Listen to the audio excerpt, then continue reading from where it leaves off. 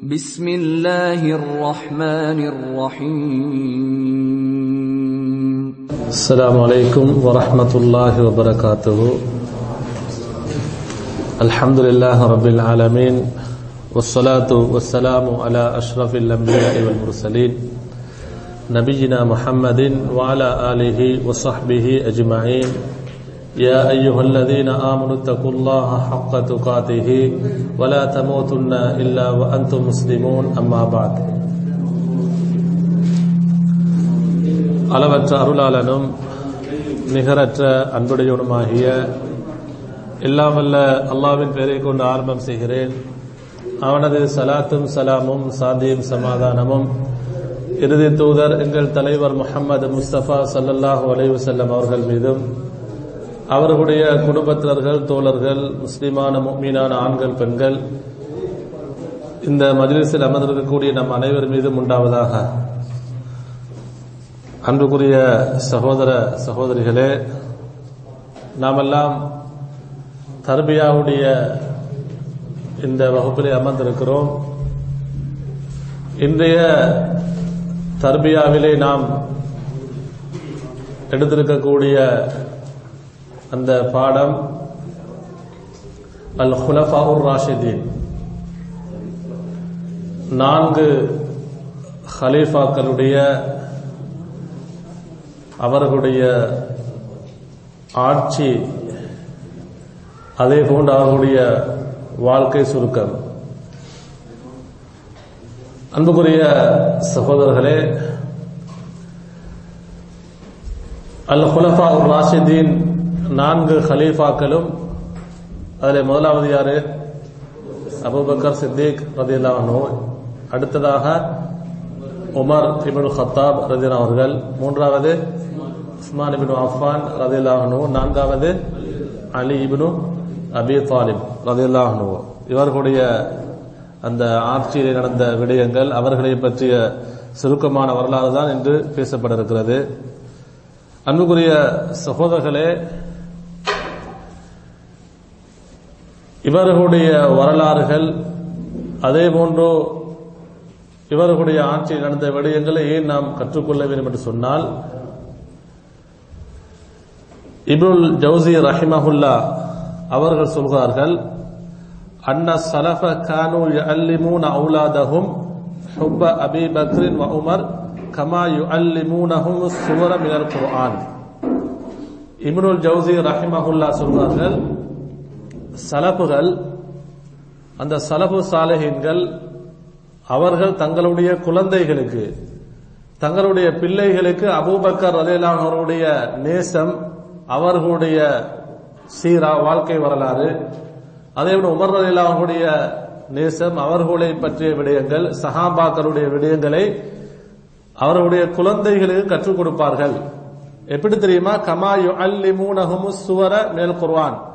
அல் குர்ஆனிலே அத்தியாயங்கள், குர்ஆனுடைய அத்தியாயங்களை குழந்தைகளுக்கு எப்படி கற்றுக் கொடுப்பார்களோ அதே போன்று இந்த சஹாபாக்களுடைய நேசம், அவர்களுடைய வாழ்க்கை வரலாறுகளை கற்றுக் கொடுப்பார்கள் என்று இப்னுல் ஜௌசி ரஹிமஹுல்லா அவர்கள் சொல்கிறார்கள்.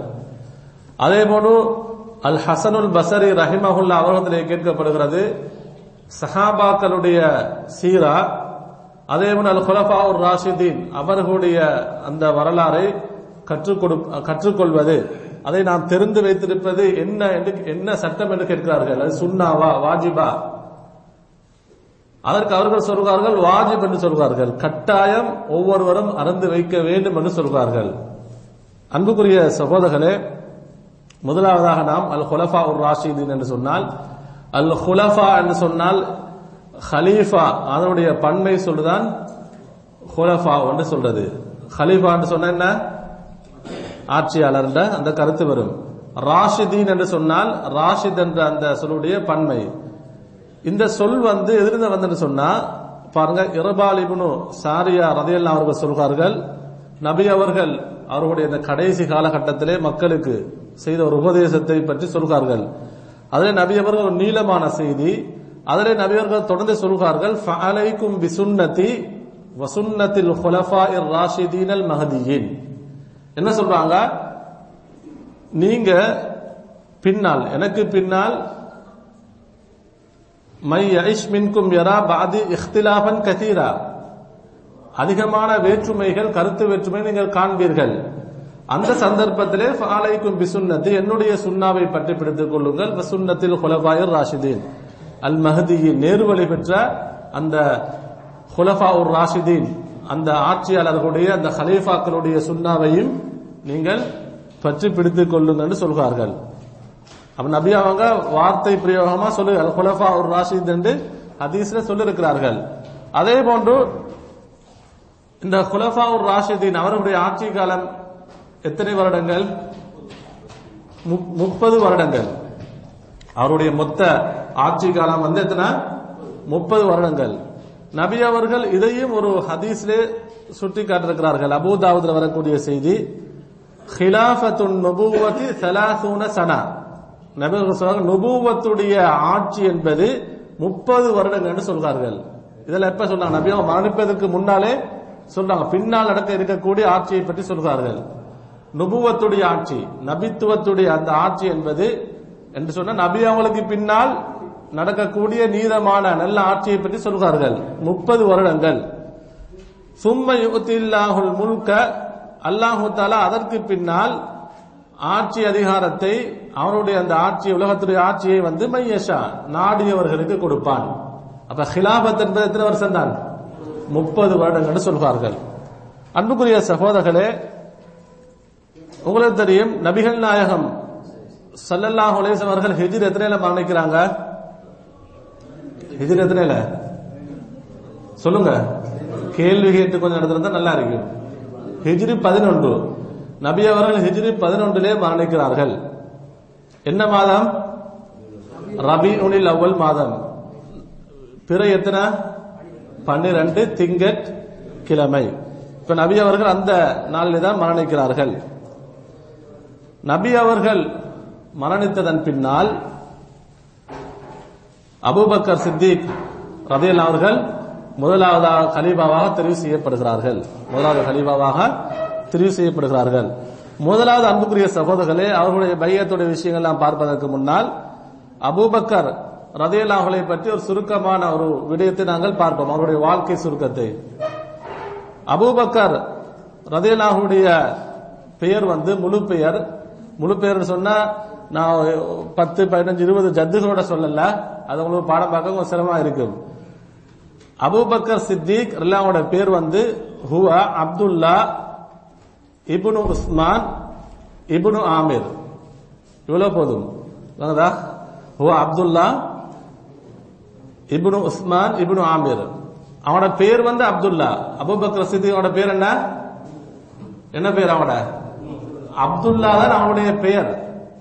அவருடைய தந்தையுடைய பேர் உஸ்மான். அவருடைய தந்தையுடைய பேர் உஸ்மான்.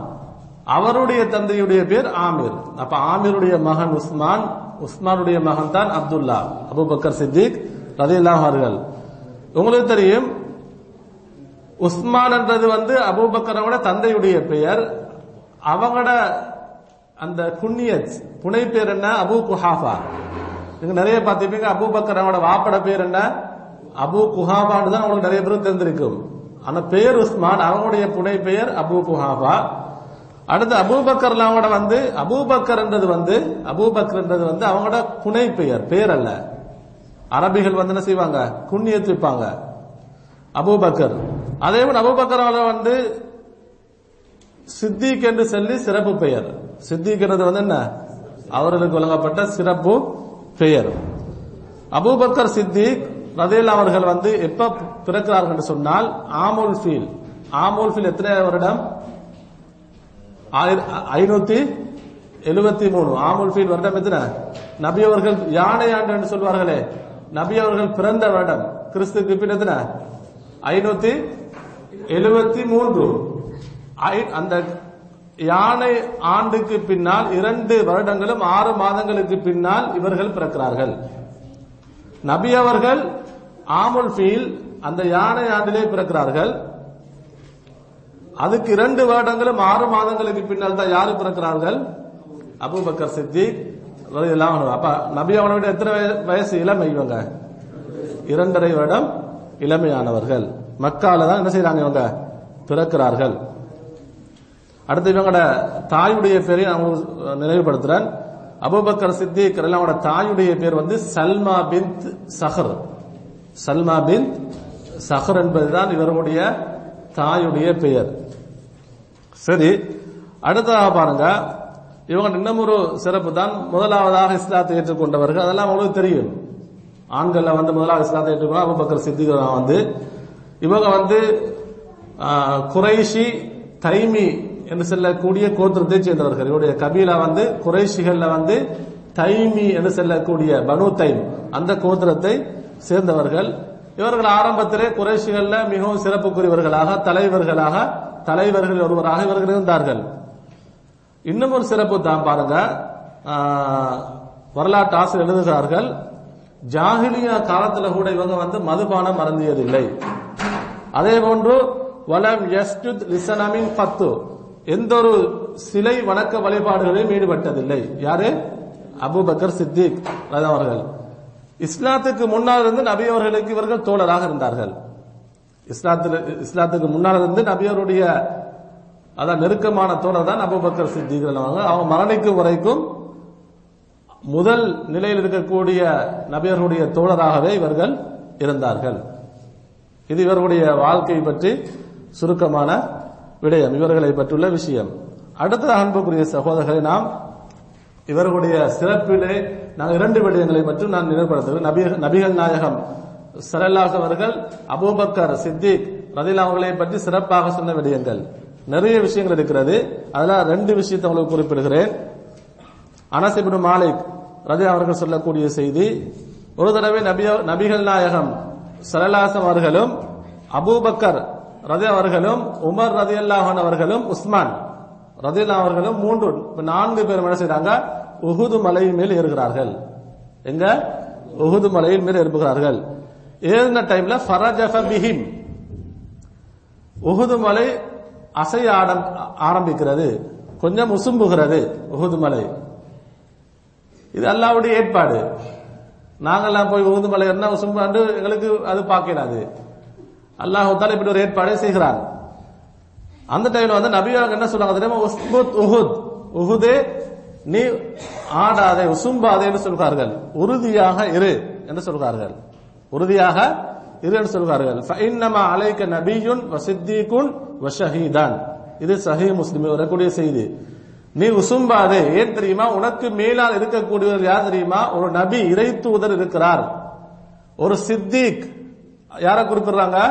அபூபக்கர் ரலியல்லாஹு அவர்களை, அவரும் இருக்கிறார். வஷஹீதான், அல்லாஹ்வுக்காக வேண்டி ஷஹீதாக்கப்பட இருக்கிற 2 ஷஹீதுகள் இருக்கிறார்கள். ஆரம்பத்திலே சொல்கிறார்கள். யாரு அது 2 ஷஹீதுகள்? யாரு? உமர், உஸ்மான் ரலியல்லாஹு அன்ஹுமா. இது இவர்களை பற்றி இருக்கக்கூடிய முக்கியமான ஒரு சிறப்பு, நபிகள் சிறப்பாக சொன்னது. 2வது சிறப்பை பாருங்க, அபூ சயீத் அல் குத்ரி ரலியல்லாஹு அவர்கள் அறிவிக்கக்கூடிய செய்தி, நபி அவர்கள் ஒரு நாள் எங்களுக்கு ஒரு உபதேசம் செய்தார்கள். அதுவும் ஒரு நீளமான உபதேசம். அந்த உபதேசத்துடைய தொடரிலே நபி அவர்கள் சொன்னார்கள், அபூபக்கர் சித்திக் ரலியல்லாஹுடைய சிறப்பை சொன்னார்கள். என்ன சிறப்பு தெரியுமா? இன்ன மின் அமன்னின் நாசி அலைய ஃபீ சுஹ்பதிஹி வ மாலிஹி, எனக்கு மிகவும் தோழமையாக உள்ளவர், அவருடைய பணத்தாலும் அவருடைய செல்வத்தாலும் அவருடைய தோழமையாலும் எனக்கு அதிகமாக கொடை செலவழித்தவர் யார் தெரியுமா, எனக்கு மிகவும் நெருக்கமானவர் யார் தெரியுமா, அபூபக்கர். யாரு? அபூபக்கர் தான் என்று சொல்கிறார்கள். எல்லா சஹாபாக்களும் இருக்கிறார்கள். அந்த நேரத்தில் வந்து எனக்கு செல்வத்தாலும் அவருடைய தோழமையாலும் எல்லா விடயங்களாலும் எனக்கு மிகவும் நெருக்கமானவர், எனக்கு உதவி செய்தவர் யாரு? அபூபக்கர் ரலியல்லாஹு அன்ஹு தான் என்று சொல்கிறார்கள். வலவ் குந்து முத்தஹிதன் ஹலீலன் கைர ரப்பி லத்தஹல்து அபூபக்கர் சொல்கிறார்கள், அல்லாஹ்வை தவிர நான் வந்து ஒருவரை ஹலீலாக நண்பராக நேசத்துக்குரியவராக எடுத்துக்கொள்வேன் என்று சொன்னால் நான் அபூபக்கரை தான் தெரிவு செய்திருப்பேன் என்று சொல்கிறார்கள். திரும்ப அவர்கள் வஃபாத் ஆவதற்கு முன்னால சில நாட்களுக்கு முன்னால சொல்றாங்க வந்து, மஸ்ஜிது நபையில் இருக்கக்கூடிய எல்லா வாயில்களையும் அடைத்து விடுங்கள். லா யப்கையன்ன ஃபில் மஸ்ஜிதி பாபுன் இல்லா சுத் இல்லா பாபா அபீ பக்ரின். புகார்ல வரக்கூடிய செய்தி. எல்லா வாயில்களையும் அடைத்து விடுங்கள், அபூபக்கர் அவர் வரக்கூடிய வாயிலை மட்டும் திறந்து விடுங்கள், அதை அடைத்து விட வேண்டாம் என்று சொல்கிறார்கள். இது இவர்களை பற்றி நபி அவர்கள் சொன்ன பல சிறப்புகள், முக்கியமான 2 சிறப்புகள். அடுத்ததாக அன்புக்குரிய சகோதரரை, நாங்க அபூபக்கர் ரலியல்லாஹு அன்ஹுடைய அடுத்ததாக சிறப்பை பார்க்கும் பொழுது எதோட சம்பந்தப்பட்டு நாங்க அவனோட ஹிலாபத் தான் இவ பார்க்க இருக்கிறோம். நபி அவர்கள் மரணிப்பதற்கு முன்னாலோ அல்லது அவர்களுடைய மரணிக்கக்கூடிய சந்தர்ப்பத்திலே கூட எனக்கு பின்னால் இவர்தான் ஹலீஃபாக வருவார், இவரைத்தான் நீங்கள் ஆட்சியாளராக தெரிவு செய்ய வேண்டும், உங்களுக்கு தலைமை தாங்கக்கூடிய இவராண்டு சராஹத்தா வெளிப்படையாக சொன்னார்களா? யாரையும் சொல்லவில்லை. எனக்கு பின்னால் அபூபக்கர் தான் வருவார் அல்லது இவர் தான் வருவார் என்று நபி அவங்க என்ன செய்யல, அவங்க தெளிவாக சொல்லவில்லை. அப்படி தெளிவாக சொல்லாவிட்டாலும் நபிகள் நாயகம் ஸல்லல்லாஹு அலைஹி அவர்களுடைய நிறைய செய்திகளை பார்க்கும் பொழுது அவர்களுக்கு பின்னால் ஆட்சிக்கு தகுதியானவர் நீங்கள் தெரிவு செய்ய வேண்டும் அபூபக்கரை தான் என்று அவர்கள் பல சந்தர்ப்பங்களிலே சுட்டிக்காட்டியிருக்கிறார்கள். பல செய்திகள் எங்களுக்கு அது ஆதாரமாக இருக்கிறது. நபி அவர்கள் நடந்து கொண்ட முறை, அபூபக்கர் அவருடைய ஆட்சிக்கு தகுதியானவர்கள் என்று சொன்ன சில சிறப்புகள் நபியாக சுட்டிக்காட்டிருக்கிறாங்க. இதுக்கு பின்னால எனக்கு பின்னால அந்த ஹலீஃபாவாக மக்களுக்கு தலைவராக இவர்தான் தகுதியானவர் என்று சொல்லக்கூடிய பல செய்திகள் இருக்கிறது. அதில் முக்கியமான 2 செய்திகள் உங்களுக்கு நினைவுபடுத்துகிறேன். முஸ்னத் அகமதுல வரக்கூடிய ஒரு செய்தி, ஹுதைபா ரலியல்லாஹு அவர்கள் அறிவிக்கிற அந்த செய்திகளை நபி அவர்கள் சொன்னார்கள், இக்தது பில்லதைன மின் பாதி, எனக்கு பின்னால் நீங்கள் 2 பேரை பின்பற்றுங்கள் என்று சொல்கிறார்கள். எனக்கு பின்னால் நீங்கள் 2 பேரை நீங்கள் பின்பற்ற வேண்டும். அபி பக்ரின் வ உமர, முதலாவது யாரை சொல்கிறார்கள்? அபூபக்கரை பின்பற்றுங்கள், அதற்கு பின்னால் உமரை பின்பற்றுங்கள். இந்த செய்தி, அதாவது இந்த ஹதீஸுக்கு விளக்க சொல்ல சொல்கிறார்கள், நபி அவர்கள் இந்த ஹதீஸில் எதை சுட்டிக்காட்டுகிறார் தெரியுமா? தனது தோழர்களுக்கு அவர்களுக்கு பின்னால் மக்களுக்கு தலைவராக வர முதல் தகுதியுள்ளவர் அபூபக்கர் தான் என்று நபி அவர்கள் இந்த ஹதீஸிலே சொல்கிறார்கள். அபூபக்கர் ரலியல்லாஹு அன்ஹுவுக்கு பின்னால் ஹிலாபத்துக்கு ஆட்சிக்கு வரக்கூடிய அடுத்த தகுதி உமர் ரலியல்லாஹு அவர்களுக்கு தான் இருக்கு என்பதை இந்த ஹதீஸிலே சொல்கிறார்கள். இரண்டாவது பாருங்க, அபூ மூசா அல் அஷ்அரி அவர்கள் அறிவிக்கக்கூடிய செய்தி, இது புகாரில் வரக்கூடிய செய்தி. நபி அவர்கள் அவருடைய அந்த சக்கராத்துடைய கடைசி நேரத்தில் இருக்கிறார்கள். அவங்க மக்களுக்கு மஸ்ஜிதில இமாமத் செய்வதற்கு மஸ்ஜிதுக்கு வருவதற்கே சிரமமாக இருக்கிறது. அந்த நேரத்தில் நபி அவங்க யாருடைய வீட்டில் இருக்கிறார்கள்? ஆயிஷா ரலியல்லாஹு அவருடைய வீட்டில் இருக்கிறார்கள். அந்த நேரத்தில் நபி அவர்கள் சொன்னார்கள், அவருக்கு கடுமையாக நோய் கஷ்டமாகிறது, முரு அபா பக்கர் ஃபல் யுஸல்லி பின் நாஸ். யார சொல்றாங்க? அபூபக்கருக்கு நீங்கள் சொல்லுங்கள், அவர் மக்களுக்கு இமாமத் செய்யட்டும். இமாமத் என்றது ஒரு தலைமை மாதிரி, மக்களுக்கு ஒரு தலைவராக நியமிக்கிற மாதிரி. அப்ப அவ்வளவு சஹாபாக்கள் இருக்கிறார்கள். இப்ப நபிகள் நாயகம் அவர்களுடைய வாழ்க்கையில இந்த குர்ஆனை எழுதக்கூடிய எத்தனையோ முக்கியமான சஹாபாக்கள் இருந்திருக்கிறார்கள். அதே போல இப்னு அப்பாஸ் அவர்களுக்கு அதிகமாக குர்ஆனுடைய விளக்கம் தெரிந்தவர்கள், நபி அவர்களே கற்றிருக்கிறார்கள். நபி அவர்கள் பல சந்தர்ப்பங்களிலே அல் குர்ஆனை யாராவது பிறர் ஓதுவதை விரும்புவது என்று சொன்னால் இப்னு மஸ்ஊத் அவர்களுக்கு தான் சொல்வார்கள், இப்னு மஸ்ஊத் நீங்கள் அல் குர்ஆனை ஓதுங்கள், நான் கேட்க வேண்டும். இப்படியான பல சஹாபாக்கள் இருந்தும் நபி அவங்க யார சொல்றாங்க? அபூபக்கருக்கு மக்களுக்கு தொழுவிக்குமாறு சொல்லுங்கள். இந்த நேரத்தில் ஆயிஷா ரலியல்லாஹு அன்ஹா சொல்கிறார்கள், என்ன தெரியுமா? அல்லாஹ்வின் தூதரே, இன்னஹு ரஜுலுன் ரகீக், அவர் மென்மையானவர், அவர் முஸல்லாக்கு வந்துட்டார் சொன்னா அவருக்கு தொழுவிப்பதற்கு சிரமமாக இருக்கும், அழுது விடுவார், அவர் சாஃப்டானவர், மென்மையானவர் என்று சொல்கிறார்கள். நபி அவர்கள் வருத்தத்தில் மிகவும் கஷ்டமாக இருக்கிறார்கள். திரும்ப திரும்ப சொல்கிறார்கள், நான் சொல்வதை செய்யுங்கள், அபூபக்கருக்கே ஏவுங்கள், அவர்தான் தொழுவிக்க வேண்டும். திரும்ப இதையே சொல்கிறார்கள். நபி அவர்கள் வலியுறுத்தி சொல்கிறார்கள், நீங்கள் அதாவது யூசுப் அலைஹிஸ்ஸலாம் அந்த பெண்களை போன்று கேள்வி கேட்கிறீர்கள், நான் என்ன சொல்கிறேன், அபூபக்கர் தான் மக்களுக்கு தலைமை தாங்கி தொழுவிக்க வேண்டும், அவருக்கு ஏவுங்க என்று சொல்கிறார்கள். அப்ப அபூபக்கர் அவங்க தான் என்ன செய்றாங்க? நபி அவர்கள் மஸ்ஜிதுக்கு வராத சந்தர்ப்பத்தில் வந்து மக்களுக்கு இமாமத் செய்கிறார்கள். கடைசியில பாருங்க, நபி அவர்கள் மரணிக்கக்கூடிய அந்த ரபியுல் அவ்வல் 12வது நாள் நபி அவர்கள் துஹாவுடைய நேரத்திலே தான் என்ன செய்றாங்க, வஃபாத்தாக மரணிக்கிறார்கள். அவர்கள் மரணிக்கக்கூடிய அந்த ஃபஜ்ருடைய அந்த நாள் அபூபக்கர் வந்து மக்களுக்கு இமாமத் ஜமாத் தொழுகை நடத்துகிறார்கள்.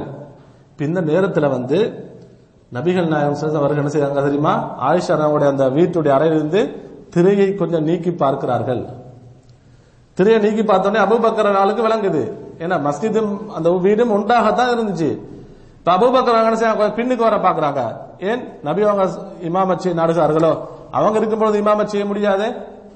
நபி அவர்கள் என்ன செய்தார்கள், அஷாரா, அவர்கள் இஷாரா செய்கிறார்கள், அபூபக்கர் அலி அவர்களுக்கு நீங்களே இமாமத் செய்யுங்கள். இப்ப நபி அவங்க பார்க்கிறாங்க, மக்கள் எல்லாம் அவர்களுக்கு பின்னால் தொழுகிறார்கள். அவர் அதாவது அபூபக்கர் அவங்க வந்து இமாமாக தலைவராக தொழுகை நடத்துகிறார்கள். இந்த செய்தியில பாருங்க, நபி அவர்கள் இப்ப பார்த்துட்டு அபூபக்கர் அவர்களுக்கு பின்னால சஃபு சஃபாக அணி அணியாக மக்கள் எல்லாம் இருக்கிறார்கள். ஃபதபஸ்ஸம யத்ஹகு, நபி அவர்கள் சந்தோஷத்தால் சிரித்தார்கள். இந்த காட்சியை பார்த்துட்டு நபி அவங்க சந்தோஷத்தால சிரிக்கிறாங்க. அந்த நாளையில் தான் நபி அவர்கள் மரணிக்க இருக்கிறார்கள். ஏன் சிரிக்கிறார்கள் தெரியுமா, அபூபக்கருக்கு பின்னால் மக்கள் எல்லாம் ஒன்றாக இருக்கிறார்கள், சஃபு சஃபாக இருக்கிறார்கள். நபி அவர்களுக்கு மன சந்தோஷம், மன நிம்மதி, அதனால் சிரிக்கிறார்கள். அன்புக்குரிய சகோதரர்கள், அதற்கு பின்னால் என்ன செய்யறாங்க தெரியுமா, அந்த திரையை நீக்கி விடுகிறார்கள், அதை மூடி விடுகிறார்கள். அவர்களுக்கு மிச்ச சந்தோஷம். அன்புக்குரிய சகோதரர்களே, அப்ப அன்றைய நாளில் தான் என்ன செய்யறாங்க, நபி அவர்கள் ஹிஜ்ரி 11 வந்து ரபியுல் அவ்வல் 16வது நாள்ல மரணிக்கிறார்கள். அதாவது இப்ப இந்த நேரத்தில் வந்து யாரு ஹலீஃபா தெரிவு செய்யப்பட வேண்டும் என்ற அந்த மஷூரா நடக்கிறது. அன்சாருக்கு என்ன செய்யறாங்க தெரியுமா, சகீஃபத்து பனு சாயிதா செல்லக்கூடிய பனு சாயிதா அந்த கோத்திரத்துடைய அவர்கள் கொண்டு சேரக்கூடிய இடத்துக்கு அன்சாருக்கு கொண்டு சேர்கிறார்கள். அவங்களோட பைய சம்பந்தமாக சுருக்கமாக சொல்கிறேன். இப்ப சேர்ந்து இப்ப நபியவங்க வெளிப்படையாக யாரையும் சொல்லவில்லையே, இப்ப யாரு ஹலீஃபாக வருவது என்ற அந்த ஒரு யோசனை அவர்களுக்கு வருகிறது. அன்சாரிகள் எல்லாம் ஒன்று சேர்ந்து சாத் இப்னு உபாதா ரலியல்லாஹுடைய தலைமையில் ஒன்று சேர்ந்து மஷூரா செய்கிறார்கள். நபி அவங்க வஃபாத் ஆகிவிட்டார்கள், இன்னும் அவருடைய ஜனாசா அடக்கம் செய்யப்படவில்லை, யார் ஹலீஃபாவாக அதற்கு பின்னால் தலைமை தாங்குவது, அமீர் ஆகுவது என்று யோசிக்கிறார்கள். நம்முடைய அன்சாரிகள் தான் ஒருவரை தலைமையாக நாம் ஒன்று தெரிவு செய்ய வேண்டும் என்ற கருத்தை அவர்களுக்கு மத்தியிலே மஷூரா செய்து கொள்கிறார்கள். இப்ப அபூபக்கர் வந்து நபி அவர்கள் மரணித்ததன் பின்னால் அந்த விஷயங்களிலே அவர்கள் மும்முரமாக இருக்கிறார்கள். இந்த செய்தி அவர்களுக்கு தெரியும், முஹாஜிர்களுக்கு கேள்விப்படுகிறது, அன்சாரிகள் இப்ப ஒன்று சேர்ந்திருக்கிறார்கள். உடனே அபூபக்கர் எல்லாம் வந்து, உமர் எல்லாம் வந்து, அதே போல அப்துல்லா இப்னு ஜுபைர் இவங்க எல்லாம் அந்த இடத்துக்கு வருகிறார்கள். வந்து என்ன செய்யறாங்க தெரியுமா, அன்சாரிகள் எல்லாம் மஷூரா செய்யும் பொழுது அபூபக்கர் வந்து என்ன செய்யறாங்க, சில விஷயங்களை சொல்கிறார்கள். இது அபூபக்கர் அவங்க பேசுறதுக்கு முன்னால உமர் அவங்க பேசுறதுக்கு ஆயத்தமாக இருந்தாங்க, ஆனா அபூபக்கர் அவங்க தடுத்துட்டாங்க. இப்ப அபூபக்கர் அவங்க சொல்றாங்க, ஆட்சி பொறுப்பு என்பது உங்களுக்கு நபி அவர்கள், அதாவது குறைஷிகளுக்கு தான் வர வேண்டும், இதற்கு தகுதியானவர்கள் குறைஷிகள் தான், முஹாஜிர்கள் தான். அன்சாரிகளுடைய சிறப்புகள் அது நபி அவர்கள் அதிகமாக சொல்லியிருக்கிறார்கள். அன்சாரிகள் ஒரு ஓடையும் பக்கம் மக்கள் எல்லாம் ஒரு ஓடையும் பக்கம் சென்று அன்சாரிகள் ஒரு ஓடையும் பக்கம் சென்றால் அந்த வழியில் தான் நான் சில நபியர்கள் சொல்லியிருக்கிறார்கள். உங்களுடைய சிறப்பு என்பது அதிகம் என்று சொல்கிறார்கள். ஆனால் ஆட்சி என்று வரும் பொழுது முஹாஜிர்களுக்கு தான் வருவது என்பதை அபூபக்கர் சித்திக் என்ன செய்யறாங்க, தெளிவுபடுத்துகிறார்கள். குர்ஆனுடைய சில வசனங்களை சொல்லி, நபியர்களுடைய சில செய்திகளை சொல்லி அவர்களுக்கு என்ன செய்யறாங்க, ஹிக்மத்தான முறையிலே விளங்கப்படுத்துகிறார்கள். திரும்ப பாருங்க, அன்சாரிகள் சொல்கிறார்கள், மின்னா அமீரும் அமீன்கும் அமீர், எங்கள்ல அன்சாரிகள் ஒத்தர தலைவராக தெரிவு செய்வோம், நீங்களும் முஹாஜிர்கள் ஒத்தர தலைவராக தெரிவு செய்யுங்கள். இந்த சந்தர்ப்பத்தில் உமர் ரதி அவங்க சொல்றாங்க பாருங்க, யா மாஷர் அல் அன்சார், அன்சாரி தோழர்களே, அலஸ்தும் தஅலமூன அன்ன ரசூலல்லாஹ் அமர அபா பக்கர் ஐய உம்மன் நாஸ், அன்சாரின் தோழர்களே உங்களுக்கு தெரியாதா, நீங்கள் அறிந்து வைத்திருக்கிறீர்களே, நபி அவர்கள் வஃபாத்தாகக்கூடிய அந்த நேரத்தில் வந்து யாருக்கு ஏவினார்கள், தொழுகை நடத்தும்படி அபூபக்கர் அவர்கள் தான் ஏவினார்கள், அது உங்களுக்கு தெரியும் தானே. அதேனு ஐயுக்கும் ததீபு நஃப்ஸுஹு ஐ யதகத்தம அபூபக்கர், அபூபக்கருக்கு முன்னால் முந்தி போய் தலைமை எடுப்பதற்கு உங்கள யாருக்கு விருப்பம் வரும், யாருக்கு அதிலே விருப்பம் இருக்கிறது என்று கேட்கிறார்கள். அந்த நேரத்தில் யார் சொல்றாங்க? அன்சாரிகள் சொல்கிறார்கள், நஊது பில்லாஹ், நாங்கள் அதை விரும்ப மாட்டோம். அபூபக்கருக்கு மேலால் போறதுக்கு எங்களில் யாருக்கும் விருப்பம் இல்லை என்று சொல்கிறார்கள். இப்ப என்ன செய்யறாங்க? இந்த சந்தர்ப்பத்தில் அபூபக்கர் ஒரு கையால உமர் அவங்கள பிடிக்கிறார்கள். அடுத்த கையினால் அபு உபைதா ஆமிர் இப்னு ஜர்ராஹ் அவருடைய கையை பிடித்து சொல்கிறார்கள், இந்த இரண்டு நபித்தோழர்கள் ஒருவருக்கு நீங்கள் பையத் செய்யுங்கள். அப்ப அந்த சந்தர்ப்பம் அபூபக்கர் சொல்லல, என்ன செய்ய எனக்கு பையத் செய்ய, அவங்க சொல்லல, உமருக்கு பையத் செய்யுங்கள், உங்களுக்கு விருப்பம் என்று சொன்னால் அபு உபைதா அவளுக்கு பையத் செய்யுங்கள், தலைவராக தெரிவு செய்யுங்கள். உடனே இரண்டு சஹாபாக்களும் விலகி விடுகிறார்கள். என்ன சொல்வார்கள்? அபூபக்கர் தான் அதுக்கு தகுதி. இப்ப முஹாஜிரின்கள் அன்சார்கள் எல்லாம் ஒன்றுபட்டு அபூபக்கர் ரலியல்லாஹு அவர்களை தலைவராக தெரிவு செய்கிறார்கள். அன்புக்குரிய சகோதரர்களே, அடுத்ததாக பாருங்க, அபூபக்கர் அவங்க ஹிலாபத்துக்கு வந்ததுக்கு பின்னால, ஆட்சியாளராக மக்கள் எல்லாம் பையத் செஞ்சதுக்கு பின்னால மக்களுக்கு ஆற்றிய அந்த உரை இருக்கிறதே, அது முக்கியமான ஒரு உரை. எல்லா உலகத்தில் வரக்கூடிய எல்லா ஆட்சியாளர்களுக்கும் அதாவது வழிகாட்டக்கூடிய படிப்பினை இருக்கக்கூடிய முக்கியமான ஒரு உரை தான் அந்த உரை. பாருங்க என்ன சொல்றாங்க தெரியுமா? அவர்கள் அமீராக ஹலீஃபாவாக தெரிவு செய்யப்பட்டதன் பின்னால் மக்களுக்கு உபதேசம் செய்கிறார்கள். அம்மா பாத் ஐயுஹன் நாஸ் ஃபஇன்னி கத் வல்லிது அலைக்கும் வலஸ்து பிகைரிக்கும், மக்களே நான் உங்களுக்கு தலைவராக தெரிவு செய்யப்பட்டிருக்கிறேன். தலைவர் அந்த ஹலீஃபா என்ற பொறுப்பை எனக்கு நீங்கள் தந்திருக்கிறீர்கள். ஆனால் வலஸ்து பிகைரிக்கும், நான் உங்களில் சிறந்தவனாக இல்லை. என்ன நீங்கள் தலைவர் என்ற அந்தஸ்துக்கு கொண்டு வச்சுக்கிறீங்க, ஆனா உங்களை போன்றவர் தான் நானும், உங்களில் சிறந்தவராக நான் இல்லை என்று சொல்கிறார்கள். அப்ப ஆட்சியாளருக்கும் மக்களுக்கும் ஒரே சமன் என்று சொல்கிறார்கள், சமமானவர்கள் என்று சொல்கிறார்கள். அதே போன்று ஃபஇன் அஹ்சன்து, என்னுடைய ஆட்சி காலத்தில் அழகாக நடந்து கொண்டால் ஃபஅயினூனி, எனக்கு நீங்கள் உதவி செய்யுங்கள். நான் எப்பொழுதெல்லாம் அழகாக உங்களுக்கு ஆட்சி செய்கிறேனோ, நீதமாக நடந்து கொள்கிறேனோ, அந்த நேரத்தில் நீங்கள் உதவி செய்ய வேண்டும், உதவியாக இருக்க வேண்டும். வஇன் அஸஅது ஃபகவ்விமூனி, நான் ஏதாவது தப்பு செய்தால், தவறு செய்தால், நான் மாற்றமாக நடந்து கொண்டால் என்னை நீங்கள் நேர்படுத்துங்கள், என்னை நேரு வழிக்கு கொண்டு வாருங்கள், என்னை சரி செய்யுங்கள் என்று சொல்கிறார்கள். எந்த ஒரு ஆட்சியாளரும் இப்படி சொல்ல மாட்டார். அன்புக்குரிய சகோதரர்களே, இதுல இன்னும் ஒரு விஷயத்தை நாம் கவனிக்க வேண்டும். ஆட்சியாளர் சரியில்லை என்று சொன்னா என்ன செய்யக்கூடாது? உடனே அந்த ஆட்சியை கைவிப்பதற்கு புரட்சிகள் செய்யக்கூடாது. அதிலும் நமக்கு ஒரு படிப்பு இருக்கிறது. அதே போன்று அஸ்ஸிதுகு அமானா வல் கதிபு ஹியானா சொல்கிறார்கள், உண்மையாக நடந்து கொள்வது அது அமானிதம் என்று சொல்கிறார்கள். ஆட்சியாளர் மக்களுடன் உண்மையாக நடந்து கொள்வது ஆட்சியாளருக்கு அமானிதம், மக்கள் ஆட்சியாளருடன் உண்மையாக நடந்து கொள்வது மக்களுக்கு அமானிதம் என்று சொல்கிறார்கள். வல் கதிபு ஹியானா, ஆட்சியாளர் மக்களுடன் பொய்யாக நடந்து கொள்வது அது சதி என்று சொல்கிறார்கள். அதில் மக்களும் ஆட்சியாளர்களுக்கு பொய்யாக நடந்து கொள்வது மக்கள் ஆட்சியாளருக்கு செய்யக்கூடிய சதி என்று சொல்கிறார்கள். வத்ஐஃபு ஃபீக்கும் கவியுன் இந்தி, உங்களில் பலவீனமானவர் என்னிடத்திலே அதிக சக்தி உடையவர் என்று சொல்கிறார்கள். உங்களிடத்திலே பலவீனமானவர் என்னிடத்தில் அதிகமான சக்தி உடையவர். அதே போன்று வல் கவியு ஃபீக்கும் தஈஃபுன் இந்தி, உங்களிலே அதிகமாக சக்தி உடையவர் அதிகாரத்தில் இருக்கக்கூடிய எண்ணத்திலே பலவீனமானவர். அவர் ஏதாவது தவறு செய்தால், நான் யாரை அதிகாரத்தை பல அதிகாரங்கள் கொடுத்து பல கடமைகளை கொடுத்து உங்களுக்கு நியமிப்பேனோ அவர்கள் என்னிடத்திலே பலவீனமானவர், என்னிடத்திலே சக்தியானவர் அல்ல. அவர் ஏதாவது தப்பு தவறு செய்தால் நான் அவரிடத்திலே கேள்வி கேட்பேன். லா யதஉ கௌமுன் அல் ஜிஹாத ஃபீ சபீலில்லாஹ் இல்லா ஹதலஹுமுல்லாஹு பிதுல், எந்த ஒரு சமூகம் ஜிஹாதை விட்டு விடுவார்களோ, சந்தர்ப்பம் அந்த சூழ்நிலை வரும் பொழுது ஜிஹாதை விட்டு விடுவார்களோ அல்லாஹ் தஆலா அவர்களை இழிவுபடுத்துவான். வலா தஷீஉல் ஃபாஹிஷத்து ஃபீ கௌமின் இல்லா அம்மஹுமுல்லாஹு பில் பலா, எந்த கூட்டத்திலே அதாவது மோசமான செயல்களும் பாவங்களும் அதிகமாகிறதோ அந்த கூட்டம் பல சோதனைகளை சந்திக்கும். அல்லாஹ் அவர் அந்த கூட்டத்துக்கு பல சோதனைகளை கொடுப்பான்னு சொல்கிறார்கள். அத்தீஊனி மா அத்தஅத்துல்லாஹ வ ரசூலஹு, அல்லாஹ் ரசூலுடைய விஷயத்திலே நான் இதெல்லாம் கட்டுப்படுவேனோ உங்களுக்கு கட்டுப்படுமாறு சொல்வேன், அதிலே நீ எனக்கு கட்டுப்பட வேண்டும். ஃபைதா அஸைதுல்லாஹ வ ரசூலஹு ஃபலா தாஅத லீ அலைக்கும். அல்லாஹ் ரசூலுடைய விஷயத்திலே, மார்க்க விஷயத்திலே நான் எதிரே நான் மாற்றம் செய்வேனோ மாறு செய்வேனோ அது நீங்க எனக்கு வழிபடக்கூடாது, கட்டுப்படக்கூடாது என்று சொல்கிறார்கள். அன்புக்குரிய சகோதரர்களை, இந்த உரையை இப்னு கஸீர் ரஹிமஹுல்லாஹ் அவர்கள் அவருடைய பிதாயா வன்னிஹா என்று சில நூலிலே பதிவு செய்கிறார்கள். அன்புக்குரிய சகோதரர்கள், இப்படி அழகான ஒரு உரையை மக்களுக்கு செய்து அவர்கள் தன்னுடைய அந்த ஹிலாபத்தை ஆரம்பிக்கிறார்கள். அன்புக்குரிய சகோதரர்களே, அந்த ஹிலாபத்தை அவர் ஆட்சி காலம் அதாவது அடுத்த அந்த ஹலீஃபாக்கள் போன்று நீளமான ஆட்சி அல்ல, சுமார் 2 வருடங்களும் 3 மாதங்களும் தான் இவர்கள் ஹலீஃபாவாக இருக்கிறார்கள்.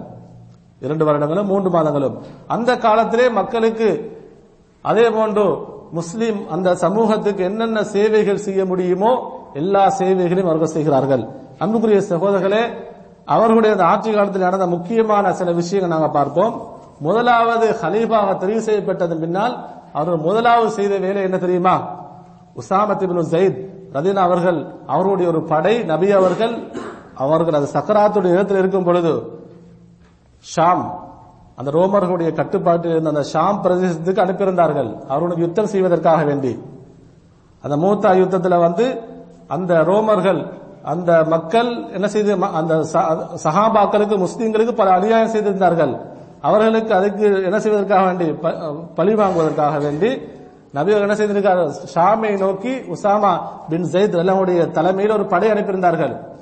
இப்ப அந்த படை கொஞ்சம் போய் மதீனாவுடைய எல்லையை தாண்டியவுடன் அந்த நேரத்தில் அவர்களுக்கு செய்தி வருகிறது, நபி அவர்கள் மரணித்து விட்டார்கள். இப்ப உசாமா ரலியல்லாஹு அந்த இடத்துல இருக்கிறார்கள். நிறைய சஹாபாக்கள் திரும்பி வந்து விட்டார்கள். இப்ப என்ன செய்யறது? படை மதீனாவுக்கு வாரதா அல்லது ஷாமை நோக்கி போறதா என்ற அந்த அவர்களுக்கு ஒரு நல்ல ஒரு முடிவு எடுக்க முடியாது. இப்ப அந்த படை மதீனாவுடைய எல்லையில இருக்கிறது. அன்புக்குரிய சகோதரர், அந்த நேரத்தில் அபூபக்கர் ரலியல்லாஹு அந்த ஹிலாபத்துக்கு வந்த முதலாவது விஷயம் அந்த படையை அனுப்புகிறார்கள். படை அனுப்பும் பொழுது சஹாபாக்கள், முக்கியமான சஹாபா மஷூரா செய்கிறார்கள். அந்த நேரத்தில் நிறைய சஹாபாக்கள் சொல்கிறார்கள், ஹலீஃபாவை நீங்கள் படையை இப்பொழுது அனுப்ப வேண்டாம். ஏன் தெரியுமா? நபியோர்கள் இப்பதான் மரணித்திருக்கிறார்கள். நாங்கள் அந்த படையிலே முக்கியமான வீரர்கள் சஹாபாக்கள் இருந்தார்கள். அவர்கள் சென்று விட்டால் எதிரிகள் மதீனாவுக்கு தாக்குவார்கள். நமக்கு அது கொஞ்சம் கஷ்டமாக இருந்துவிடும். அதே போன்று அவர்கள் நபியோர்கள் மரணத்திற்கு பின்னால் இன்னும் பல சம்பவங்கள் நடக்கிறது. இஸ்லாத்துக்கு புதிதாக வந்தவர்கள் மக்கா, மதீனா, தாயிப் அந்த பிரதேசத்தை தவிர அடுத்த பிரதேசத்தில் வாழ்ந்தவர்கள் மதம் மாறிவிடுகிறார்கள். நிறைய மக்கள் சொல்கிறார்கள், நாங்கள் இதற்கு பின்னால் ஜகாத் தர மாட்டோம். நபியர்கள் மதத்துக்கு சொல்றாங்க, நாங்கள் ஜகாத் தர மாட்டோம் என்று சொல்கிறார்கள். அதே போன்று நபியருடைய காலத்திலே வாழ்ந்து கொண்டிருந்த பொய் நபியாக தன்னை பிரகடனப்படுத்திய முசைலமத்து அல் கத்தாப் என்று சொல்லக்கூடிய நம்முடைய படை பெரும் படையாக வருகிறது, தயாராகிறது. அந்த பொய் நபித்துவம், அந்த பிரச்சாரம் அதாவது மேலோங்குகிறது. இப்ப நிறைய விஷயங்கள் நடக்கிறது. இப்ப அபூபக்கர் அவர்களுக்கு சஹாபாக்கள் சொல்றாங்க, இந்த நேரத்தில் நீங்க அந்த படை அனுப்பிட்டீங்கன்னு சொன்னா எங்களுக்கு சிரமமாகும். அவங்க என்ன சொன்னாங்க தெரியுமா? நான் அந்த படையை அனுப்பித்தான் தீருவேன். எதிரிகளால் மதீனாவுக்கு மட்டுமல்ல, மதீனாவில் இருக்கக்கூடிய நமக்கு ஏதாவது ஆபத்து வந்தாலும், ஏன் நபி அவர்களுடைய மனைவிமார்களுக்கு ஏதாவது ஆபத்து வந்தாலும் பரவாயில்லை, நான் அந்த படையை அனுப்பிவிடுவேன். நபி அவர்கள் அனுப்பிய படையை நான் பின்வாங்க மாட்டேன். அந்த எந்த ஒரு அதிகாரம் எனக்கு இல்லை, அதுல உறுதியாக இருக்கிறார்கள். அன்புக்குரிய சகோதரர்களே, உசாமா ரலியல்லாஹு அவருடைய அந்த படை ஷாமுக்கு செல்கிறது. அவர்கள் அந்த யுத்தத்திலே கலந்து கொண்டு வெற்றி பெறுகிறார்கள், வெற்றியுடன் திரும்பி வருகிறார்கள். இது ஒரு முக்கியமான ஒரு நிகழ்வு. அடுத்ததாக அன்புக்குரிய சகோதரர்களே, அடுத்த அபூபக்கர் அவங்க என்ன செய்யறாங்க தெரியுமா? நிறைய மக்கள் சொல்கிறார்கள், நாம் ஜகாத்தை தர மாட்டோம், ஜகாத்தை மறுக்கிறார்கள். இந்த நேரத்தில் அவர்களுடன் யுத்த பிரகடனம் செய்கிறார்கள். அபூபக்கர் அவங்க சொல்றாங்க, யாரெல்லாம் ஜகாத்து கொடுப்பதை மறுக்கிறார்களோ அவர்களுடன் நான் யுத்தம் செய்வேன் என்று சொல்கிறார்கள். இந்த நேரத்திலே முக்கியமான சஹாபாக்கள் சொல்றாங்க, அது அபூபக்கர் உமர்லாம் சொல்றாங்க தெரியுமா? ஹலீஃபா அபூபக்கர் அவங்களை பார்த்து சொல்றாங்க, நீங்க இப்பொழுது யுத்தம் செய்ய வேண்டாம், யுத்த பிரகடனம் செய்ய வேண்டாம், நான் கொஞ்சம் விட்டு பிடிப்போம் என்று சொல்கிறார்கள். நாங்கள் யார் சொல்றாங்க? உண்மையிலே வீர முடிவது யாரு? உமர் ரலியல்லாஹு அவங்க சொல்றாங்க, கொஞ்சம் விட்டு பிடிப்போம் என்று சொல்கிறார்கள். நாமெல்லாம் அபூபக்கருடைய வரலாறை படுத்துகிற மென்மையானவர், சொஃப்டானவர். அவர் எப்படி செய்தாரு? நான் தனிமையில் இருந்தாவது நான் யுத்தம் செய்வேன் சொல்கிறார்கள். அப்ப இதுல நமக்கு விளங்குறது என்ன தெரியுமா? அவர்களுடைய ஆளுமை. அதாவது நபி அவர்களுக்கு பின்னால் ஹிலாபத்துக்கு தகுதியானவர் யாரும் இல்லை, அபூபக்கர் தான் என்று அபூபக்கர் அவங்க உறுதிப்படுத்தி விடுகிறார்கள். அன்புக்குரிய சகோதரர்களே, அபூ ஹுரைரா ரலியல்லாஹு அன்ஹு சொல்கிறார்கள், இந்த சூழ்நிலையெல்லாம் பார்த்துவிட்டு அபூபக்கர் அந்த நல்ல ஒரு முடிவை செய்கிறார்கள். அபூபக்கர் அவங்க மட்டும் அந்த முடிவை செய்யாவிட்டால், இந்த முறையில் அவர் நடந்து கொள்ளாவிட்டால் இஸ்லாம் பலவீனமாக இருக்கும் என்று சொல்கிறார்கள். இஸ்லாம் பலவீனமாக இருக்கும், முஸ்லீம்கள் பலவீனமாக ஆகியிருப்பார்கள், எதிரிகளுடைய கை மேலோங்கி இருக்கும் என்று சொல்கிறார்கள். அன்புக்குரிய சகோதரர்களே, அபூபக்கர் என்ன சொல்றாங்க தெரியுமா? வல்லாஹி லவ் மனஊனி இகாலன் கானூ யுஅத்தூனஹு இலா ரசூலில்லாஹ். நபி அவர்களுடைய காலத்திலே மக்கள் எதையெல்லாம் ஜக்காத்தாக கொடுத்தார்களோ, எப்படி தெரியுமா? ஜக்காத்தாக கொடுத்த ஒரு கயிறை கூட அவர்கள் ஜக்காத் கொடுப்பதை மறுத்துவிட்டால் நான் அவர்களுடன் யுத்தம் செய்வேன் என்று சொல்கிறார்கள். வலா உகாத்திலன்ன மன் ஃபர்ரக பைன ஸலாத்தி வ ஜகாத். யார் தொழுகைக்கும் ஜகாத்துக்கும் மத்தியிலே பிரித்து பார்க்கிறார்களோ, பிரித்து பேசுகிறார்களோ, அவர்கள் நான் யுத்தம் செய்வேன் என்று சொல்கிறார்கள். அன்புக்குரிய சகோதரர்களே, பல படைகளை மதீனாவுக்கு வெளியே அனுப்புகிறார்கள். பல தளபதிகள், பல சஹாபாக்களுடைய தலைமையிலே, அதாவது அஹ்லுர் ரித்தா மதம் மாறியவர்களுக்கு எதிராக யுத்தம் செய்வதற்காக வேண்டி, ஜகாத்தை மறுத்தவர்களுக்காக வேண்டி யுத்தம் செய்வதற்காக நபியவர்கள் பல படைகளை அனுப்புகிறார்கள். அன்புக்குரிய சகோதரர்களே, அதிலே முக்கியமான ஒரு படைதான் அலா இப்னு அல் ஹதரமி என்று சொல்லக்கூடிய நபித்தோழர். அவருடைய படையிலே ஒரு தலைமையில் ஒரு படை அனுப்பப்படுகிறது. அது எந்த பகுதிக்கு தெரியுமா? அல் பஹ்ரைன் என்று சொல்லக்கூடிய இந்த கிழக்கு பகுதிக்கு தான், அல் அஹ்ஸா போன்ற அந்த பகுதிக்கு தான் ஒரு படை அனுப்பப்படுகிறது. அன்புக்குரிய சகோதரர்களே, அவர்கள் போய் என்ன செய்கிறார்கள்? இந்த அல் அஹ்ஸா இந்த கிழக்கு பகுதிக்கு வந்து அவங்க என்ன செய்யறாங்க? அந்த மக்களுடன் யுத்தம் செய்கிறார்கள். அதே அன்புக்குரிய சகோதரர்களே, அபூபக்கர் சித்திக் ரலியல்லாஹுடைய அந்த ஹிலாபத்திலே நடந்த அடுத்த முக்கியமான ஒரு விஷயம் தான், ஒரு போர் தான் யமாமா என்று சொல்லக்கூடிய யுத்தம். யமாமா என்று சொல்லக்கூடிய யுத்தம். அந்த யுத்தம் வந்து உங்களுக்கு தெரியும், யாருடைய கூட்டத்துக்கு எதிராக நடந்தது? முசைலமா அல் கத்தாப். யமாமா பிரதேசத்தில் வந்து முசைலமா கத்தாப் நான் தான் நபி என்று வாதிட்டுக் கொண்டு வந்தான். நபியருடைய காலத்திலே அவன் சொன்னான், ஆனால் அந்த அளவு மிகவும் பிரபலியமாகவில்லை. நபியோடைய வஃபாத்துக்கு பின்னால் நிறைய சொல்றான் வந்து பெரும் ஒரு படையை திரட்டி நான் தான் இறுதி நபியாக இருக்கிறேன், முகமதுக்கு பின்னால் நான் தான் நபி என்று சொல்கிறான். இப்ப முதலாவதாக இக்ரிமா அபூஜஹலுடைய மகன், அவருடைய தலைமையிலே அதை யமாமாவுக்கு ஒரு படை அனுப்புகிறார்கள். அதற்கு பின்னால் அந்த முசைலிமா அவருடைய படை பெரும்படையாக இருக்கிறது. இப்ப இக்ரிமா அவர்களுக்கு அதை அவர்களை சந்திப்பதற்கு சிரமமாக இருக்கிறது, அவருடன் போர் செய்வதற்கு சிரமமாக இருக்கிறது. திரும்ப ஹாலித் பின் வலீத் ரலியல்லாஹுடைய தலைமையிலே ஒரு படையை அனுப்புகிறார்கள். ஹாலித் பின் வலீத் வந்து என்ன செய்றாங்க? அந்த மக்களுடன் போய் யுத்தம் செய்கிறார்கள். அந்த பெரும் படை யுத்தம் செய்து அதிலே வெற்றி கொள்கிறார்கள். அன்புக்குரிய சகோதரர்கள், இதுல முக்கியமான ஒரு விஷயம் தான், காபிர்கள் வந்து 14,000 பேர் கொலை செய்யப்படுகிறார்கள். அந்த யமாமா யுத்தத்தில் வந்து 1200 முஸ்லீம்கள் கொலை செய்யப்படுகிறார்கள், ஷஹீதாக்கப்படுகிறார்கள். அதிலே பெரும் ஒரு கூட்டம் குர்ஆனை மரணம் செய்த அந்த ஹாஃபில்கள் அதிலே ஷஹீதாக்கப்படுகிறார்கள். இன்னும் ஒரு விஷயம் தெரியும் அன்புக்குரிய சகோதரர்களே, இந்த யுத்தத்தில் வந்து முசைலமாவை கொலை செய்தவர் யார் தெரியுமா? உஹது யுத்தத்திலே வந்து ஹம்ஸா அவனை கொலை செய்த வஹ்ஷி தான் முசைலமாவை என்ன செய்கிறார்? கொலை செய்கிறார்.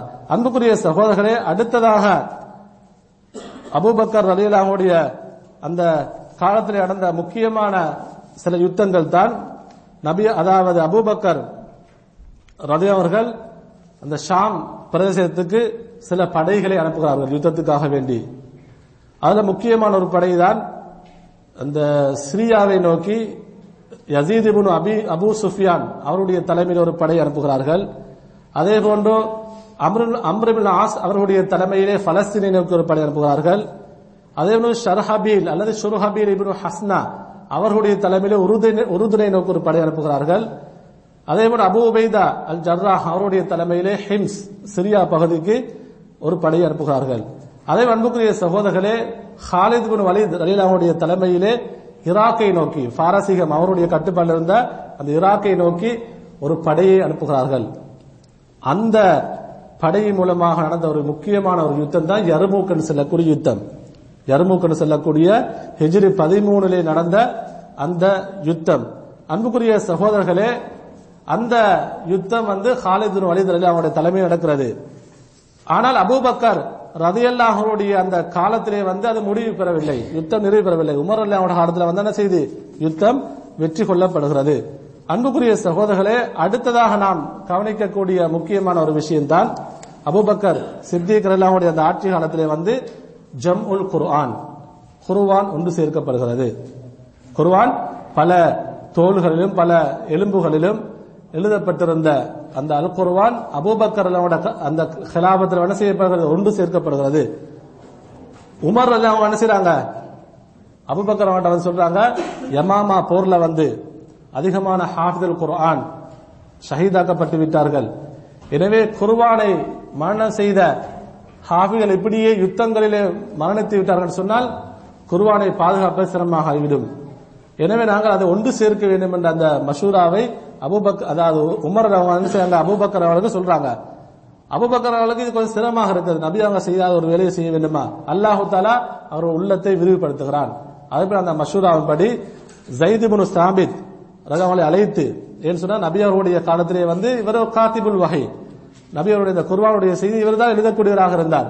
அவர்களை அழைத்து அவர்களுடைய தலைமையிலே ஒரு சஹாபாக்களை நியமித்து குர்ஆனை ஒன்று சேர்க்கிறார்கள். பாருங்க, ஸைத் இப்னு சாபித் ரலியல்லாஹு அவர்கள் சொல்கிறார்கள், பாருங்க, நாம் குர்ஆனை ஒன்று சேர்த்தோம், எலும்புகளிலும் தோள்களிலும் இன்னும் நிறைய சஹாபாக்கள் மரணம் செய்திருந்தார்கள், எல்லாத்தையும் நாங்கள் என்ன செய்தோம், ஒரு குர்ஆனை ஒரு முஸ்ஹபுடைய வடிவிலே நாம் ஒன்று சேர்த்தோம். அவங்க சொல்றாங்க ஒரு செய்திய பாருங்க, சூரத்து தௌபாவுடைய கடைசி வசனங்கள் நமக்கு அதை நாங்கள் எடுக்க வேண்டும். அது அபூ ஹுசைமா அல் அன்சார் என்று சொல்லக்கூடிய நபித்தோழர் அவர் மட்டும்தான் அதை மரணம் செய்திருந்தார், வேற யார்கிட்டையும் இருக்கல்ல, அவர் மட்டும்தான் அதை மரணம் செய்திருந்தார். அவரிடத்திலிருந்து நாங்கள் சூரத்து தௌபாவுடைய அந்த கடைசி வசனங்களை நாம் எடுத்தோம் என்று சொல்கிறார்கள். அன்புக்குரிய சகோதரர்களே, இப்படி அபூபக்கர் சித்திக் அவர்கள், அதாவது நிறைய நாடுகள் அவருடைய காலத்திலே வெற்றி கொள்ளவில்லை, நிறைய போர்கள் நடக்கலை என்று சொன்னா ஏன் தெரியுமா, அவருடைய காலம் என்பது குறிப்பிட்ட 2.5 வருட காலத்துக்குள்ள அவரோட ஆட்சி காலம் இருந்தது. அதனால என்ன செய்யல, நிறைய யுத்தங்களோ நிறைய நாடுகள் வெற்றி கொள்ளப்படவில்லை. ஆனால் அந்த குறிப்பிட்ட காலத்தில் அவர்கள் மக்களுக்கு என்னென்ன சேவைகள் செய்ய முடியுமோ இஸ்லாத்துக்காக எல்லா சேவைகளையும் முழுமையாக செய்தார்கள். அன்புக்குரிய சகோதரர்களே, இவர்களுக்கு மிகவும் நெருக்கமான ஆலோசகர்களாக இருந்தவர்கள் தான் உமர் அவங்க அடுத்து அலி ரலியல்லாஹு அடுத்து Abu Ubaida, Amir ibn Jarrah, இந்த 3 நபித்தோழர்களும் அபூபக்கர் ரலியல்லாஹு அவர்களுக்கு நெருக்கமான ஆலோசகர்களாக இருந்தார்கள். இறுதியாக அன்புக்குரிய சகோதரர்களே, அபூபக்கர் ரலியல்லாஹு அவர்கள் எப்ப மரணிக்கிறாங்க தெரியுமா, ஹிஜ்ரி 13 ஹிஜ்ரி 13 ஜுமாதல் ஆஹிரா அந்த மாதத்தில் 63வது அவனோட வயசுல என்ன செய்றாங்க, அபூபக்கர் ரலியல்லாஹு அன்ஹு அவர்கள் மரணிக்கிறார்கள். மரணிப்பதற்கு முன்னால் அவருடைய அந்த சக்கராத் நேரத்தில் இருக்கும் பொழுது அவர்கள் முஹாஜிரின்களையும் அன்சார்களையும் அழைத்து ஒரு ஆலோசனை சொல்கிறார்கள், எனக்கு பின்னால் உமரை நீங்கள் தலைவராக தெரிவு செய்ய வேண்டும், உங்களுடைய கருத்து என்னென்ன கேட்கிறார்கள். அன்புக்குரிய சகோதரர்களே, அதே போன்று அபூபக்கர் கருத்தின்படி அவர்களுக்கு பின்னால் உமர் ரலியல்லாஹு ஹலீஃபாவாக தெரிவு செய்யப்படுகிறார்கள். அன்புக்குரிய சகோதரர்களே, எனவே அபூபக்கர் ரலியல்லாஹுடைய அந்த வாழ்க்கை வரலாறு, அவருடைய ஆட்சி நமக்கு அதிகமான படிப்பு இருக்கிறது. எனவே நாங்கள் அதை அதிகமாக கற்றுக்கொள்ள வேண்டும். நம்முடைய வாழ்க்கையிலும் இந்த படிப்பினை நாம் எடுத்துடக்க வேண்டும். எல்லாம் அல்லாஹ் சுப்ஹானஹு வ தஆலா நம் அனைவருக்கும் அருள் புரிவானாக.